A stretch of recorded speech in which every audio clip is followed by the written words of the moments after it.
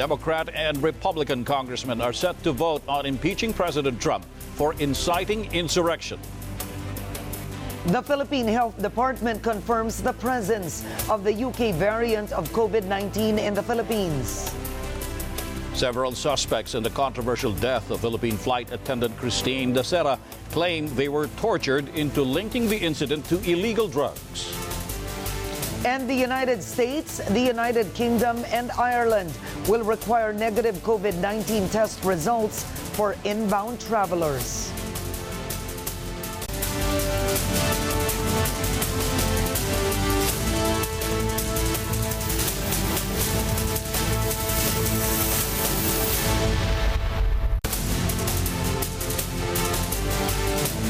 Good evening, I'm Tony Velasquez. I'm Karen Davila. On our broadcast tonight, another momentous chapter in U.S. democracy as American congressmen gather to impeach President Donald Trump yet again. That's as Vice President Mike Pence rejects calls for him to invoke the U.S. Constitution and oust his boss over last week's deadly Capitol Hill riot. Our North America Bureau Chief T.J. Manotoc has tonight's top story. The move to impeach Mr. Trump is now in full swing after U.S. Vice President Mike Pence rejected calls to strip Trump of his powers. In a letter to House Speaker Nancy Pelosi, Pence said such a course of action using the 25th Amendment is not in the best interests of the United States. He also urges American lawmakers to avoid any actions that would further divide the country.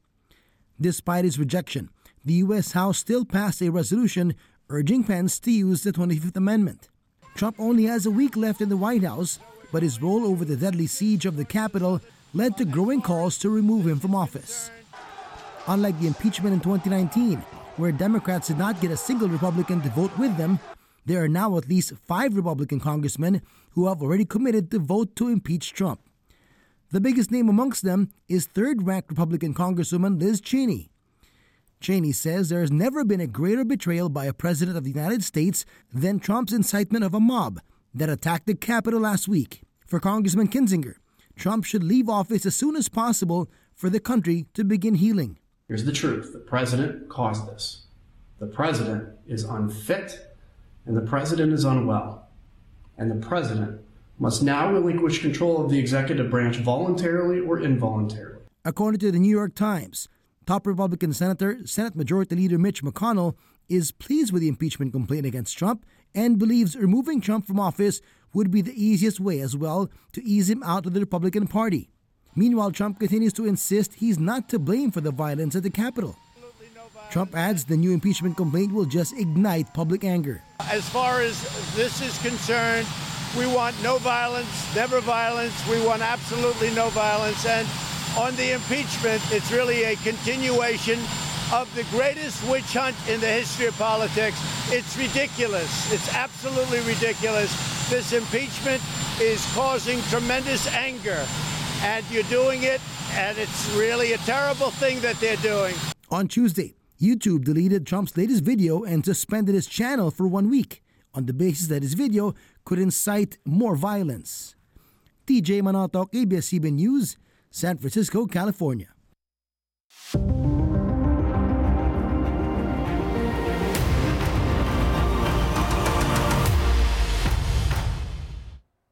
The Philippine Health Department and the Philippine Genome Center both confirmed the presence of the UK variant of COVID-19 in the Philippines. This after samples from a Filipino who arrived from the United Arab Emirates on January 7th yielded positive genome sequencing results. The patient was swabbed and quarantined in a hotel upon arrival. Meanwhile, the Philippine government defends its purchase of coronavirus vaccines from China's Sinovac, which have been found to be less effective than previously suggested. As Pia Gutierrez tells us, one senator is now pushing for the cancellation of the Philippines' procurement of the vaccine. Philippine vaccine experts will consolidate technical data on Chinese COVID-19 vaccine Sinovac amid news reports the vaccine is only 50.4% effective in preventing COVID-19 infections, based on clinical trials in Brazil. The rate is below the 78% efficacy announced earlier last week against mild to severe COVID-19 cases. Actually, sa Istanbul, sa Turkey, 91.25% ang efficacy nila. At ang huli naming nakita na press release ng Sinovac ay nasa 70+% ang efficacy nila after siguro nadagdagan yung datos nila. But we need to look at the technical data bago namin talagang masasabi na ito nga. Now, iba-iba talaga ang efficacy nila and kailangan makita natin isa-isa yung mga datos nila bago natin bibigyan ng conclusion. Sinovac has yet to submit its application to the Food and Drug Administration for the emergency use authorization of its vaccine in the Philippines. Despite this, the country has already secured at least 20 million doses of the vaccine from the Chinese drug manufacturer, with the first 50,000 expected to arrive in the Philippines by February. Vaccine SAR Secretary Carlito Galvez defends the country's procurement of the vaccine. Kaya po namin napili ang Sinovac dahil po medyo mura po ito. Pangalawa, gagamitin po ito sa Singapore at Turkey at saka sa Indonesia. Ang Malaysia po ay gumagawa ng manufacturing capacity ng Sinovac. At gagamitin rin po itong Sinovac dito po sa Brazil at saka sa Egypt. Kung ito po ay gagamitin ng mga advanced countries na katulad ng Singapore, ay palagay po natin na nakita natin na ito ay talagang effective at efficient. According to estimates released by the Office of Senator Sonny Angara, the vaccine from Sinovac is the second most expensive vaccine being considered for use in the Philippines, costing 3,629 pesos for 2 doses.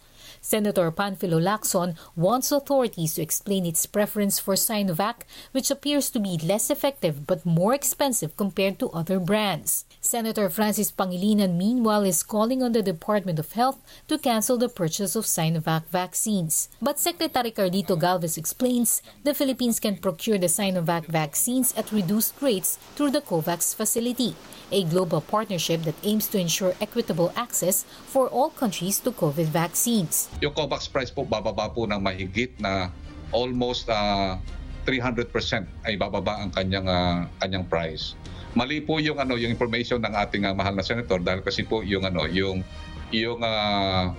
Sinovac, kapresyo niya po ang Novavax, kapresyo niya po ang Gamaleya, kapresyo niya po yung ibang vaccines.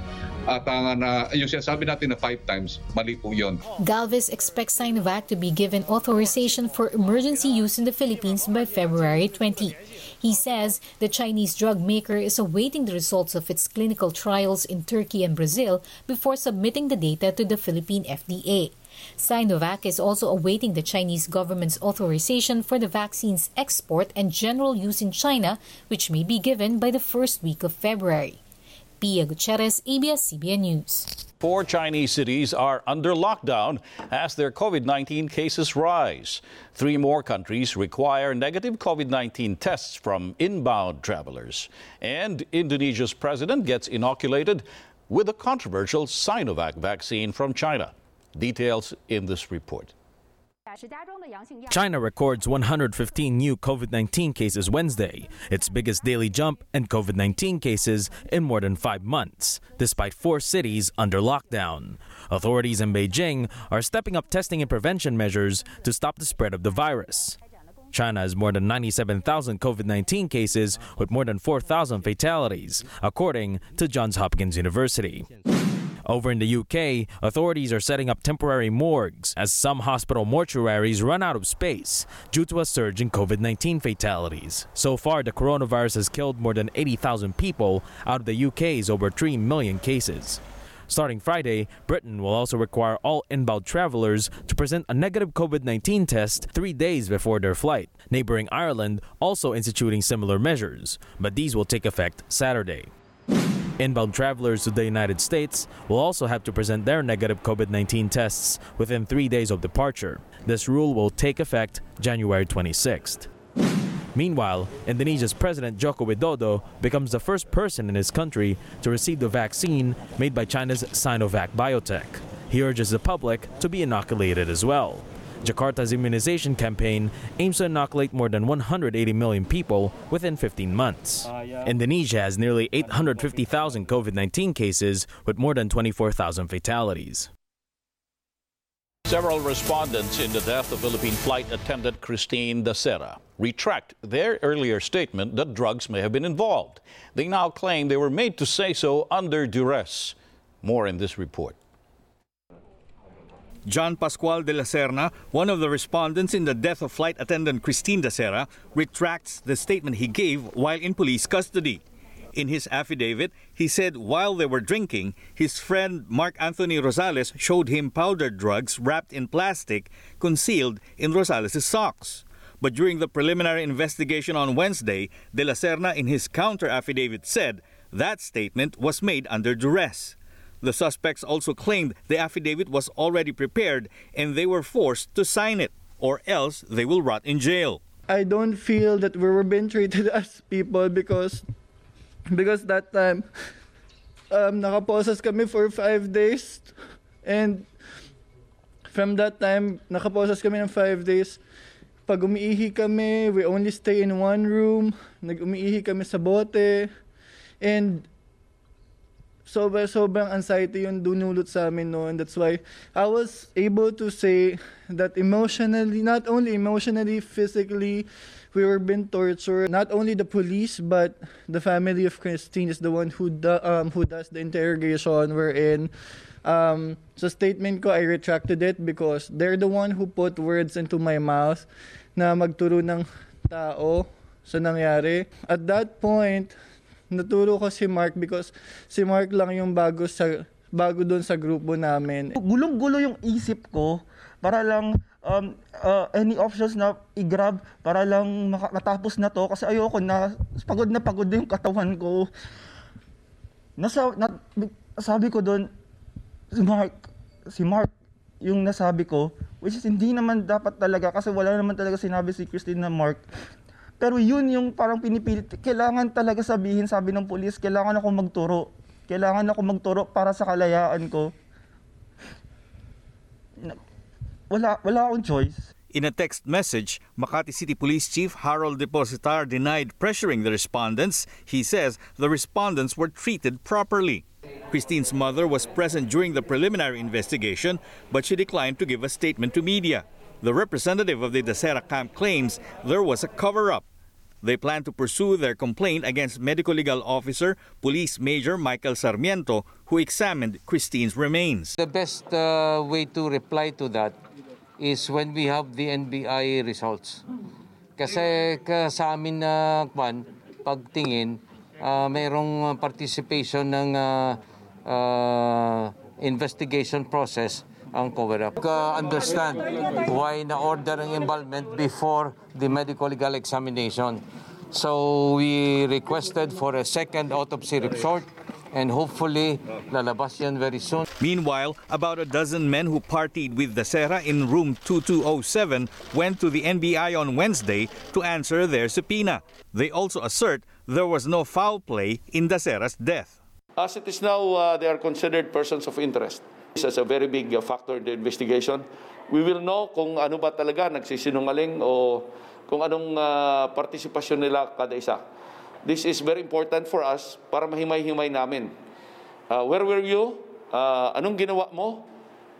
Who was with whom?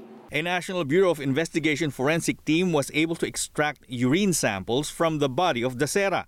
But forensic pathologist Dr. Raquel Fortun raises questions how this could have been done when the body is already embalmed. Malaking difference yun. Bakit yun noon, sabi nung nauna, walang ihi, tapos itong pangalawa meron. So silang nagsasabi ng totoo. Everything was covered by video, by photo. I was there during the conduct of the autopsy in Jensen. We will submit our pieces of evidence, the results of our laboratory examinations to the investigating division, the Death Investigation Division, to support their investigation, and we will submit this to the DOJ. Our final word tonight is a quote from Taylor Caldwell. A nation can survive its fools and even the ambitious, but it cannot survive treason from within. And that is the world tonight, the 13th of January 2021. I'm Karen Davila. And I'm Tony Velasquez. From the Philippines, thank you. Mabuhay!